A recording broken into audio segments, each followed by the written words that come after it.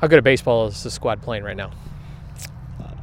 Well, we're doing a good job of winning. I think we can play at a much higher level. There's a number of things that I think we can do to be better. We from a pitching standpoint, we can be more consistent throwing strikes. From an offensive standpoint, we can do a better job of hitting with runners in scoring position, just having quality at bats. So we're doing a good job of winning at a high level, but I think as far as overall play, there's a lot of things that we can do to be even better. When you look at this team, was there a point where you felt they bought in, maybe it was before the season or during the season, what they had to do and the identity they had to have as not as much of a power team, but a team that's grinding out at bats and doing all the little things? We started talking in the fall about the type of team we needed to be.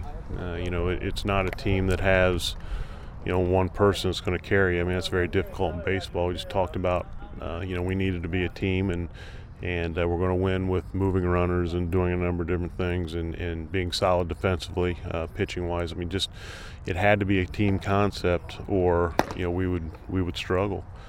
I don't know if they fully bought in or what happened to put us in this position. I mean, we've played well from a winning standpoint. The one thing I challenged this group with early on was the fact that, if you look, there's nobody here that's done anything. We haven't won a Big Ten championship with this group. We were never a tournament champion, and we were never in the NCAA tournament. And so what was the identity of this group going to be? And, we have, as a group, they have done a good job of putting us in a really good position towards the end of the year. As you've kept winning, there's been even more chatter about maybe getting to that number one seed line for the NCAA tournament. Is that something the players are aware of? I mean, I don't know if you talk to them about that. I don't talk to them about that at all. I mean, they know what's out there. The only thing I talk to them about is each game's so important to build a resume. That's as far as I go with anything NCAA-wise.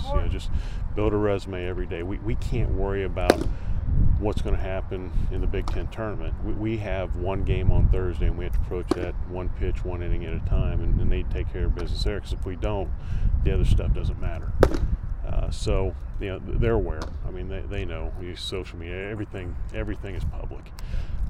And so they know about that. My job is to keep the focus on the moment, not the future.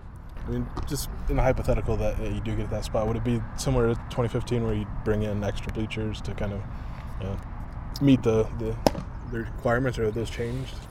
No, the requirements haven't changed. There's a number of things that you have to do because our existing footprint doesn't cover what's needed requirement-wise. So there'd be a number of things that we would have to do to be compliant and actually get a bid. I have not been in on those meetings, but our administration and support staff, they've done a great job of at least planning. So I know there's been meetings, and they'll make sure that we're in a position to at least be considered for a bid.